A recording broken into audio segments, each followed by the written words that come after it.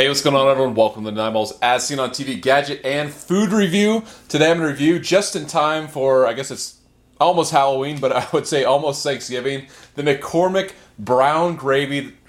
This one has 30% less sodium than the original Brown Gravy, and McCormick spices. Everyone knows McCormick. And no artificial flavors, it says. So I'm going to try this out, make the stovetop version. You can also put it in the microwave.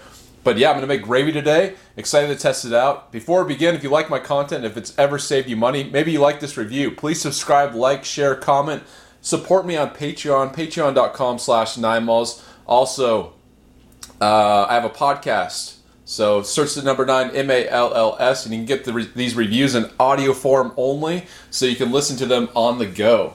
Okay, so the flavor enhancers are disodium isocyanate and guanylate, which is a flavor enhancer.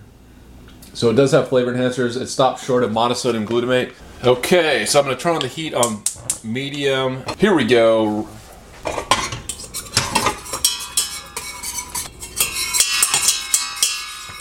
So medium heat, wait till it comes to a boil. Okay, it's boiling. So now I'm going to reduce the heat and let it simmer for 1 minute.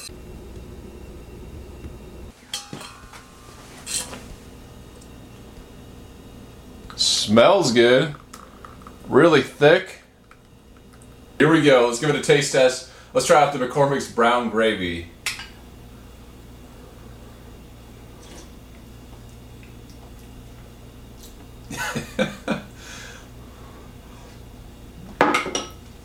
Yeah, that's tasty. I feel like you could dip anything into it. Like if you're having some bread, dip it in this. If you have some biscuits, you could dip it in this. If you had some chicken, literally everything. I mean, you could almost just eat this as a soup.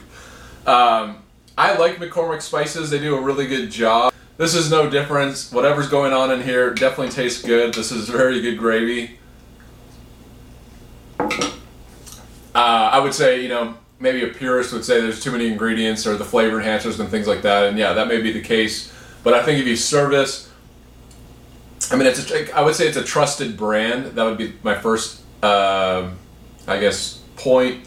And also, I think that no one would complain with this gravy. This is definitely good. So it's nice, rich tasting.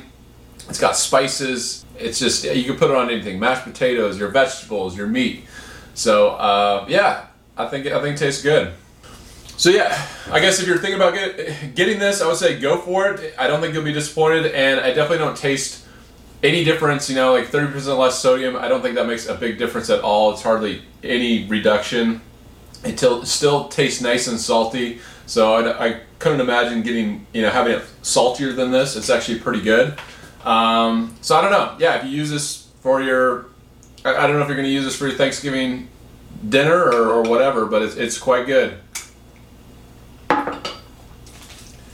So there you go. Thanks for watching, everyone. If I had to rate this gravy, I would say it's like an 8 out of 10. It's quite good. So thanks for watching, everyone. Until next time, I'll see you later. Thanks for watching.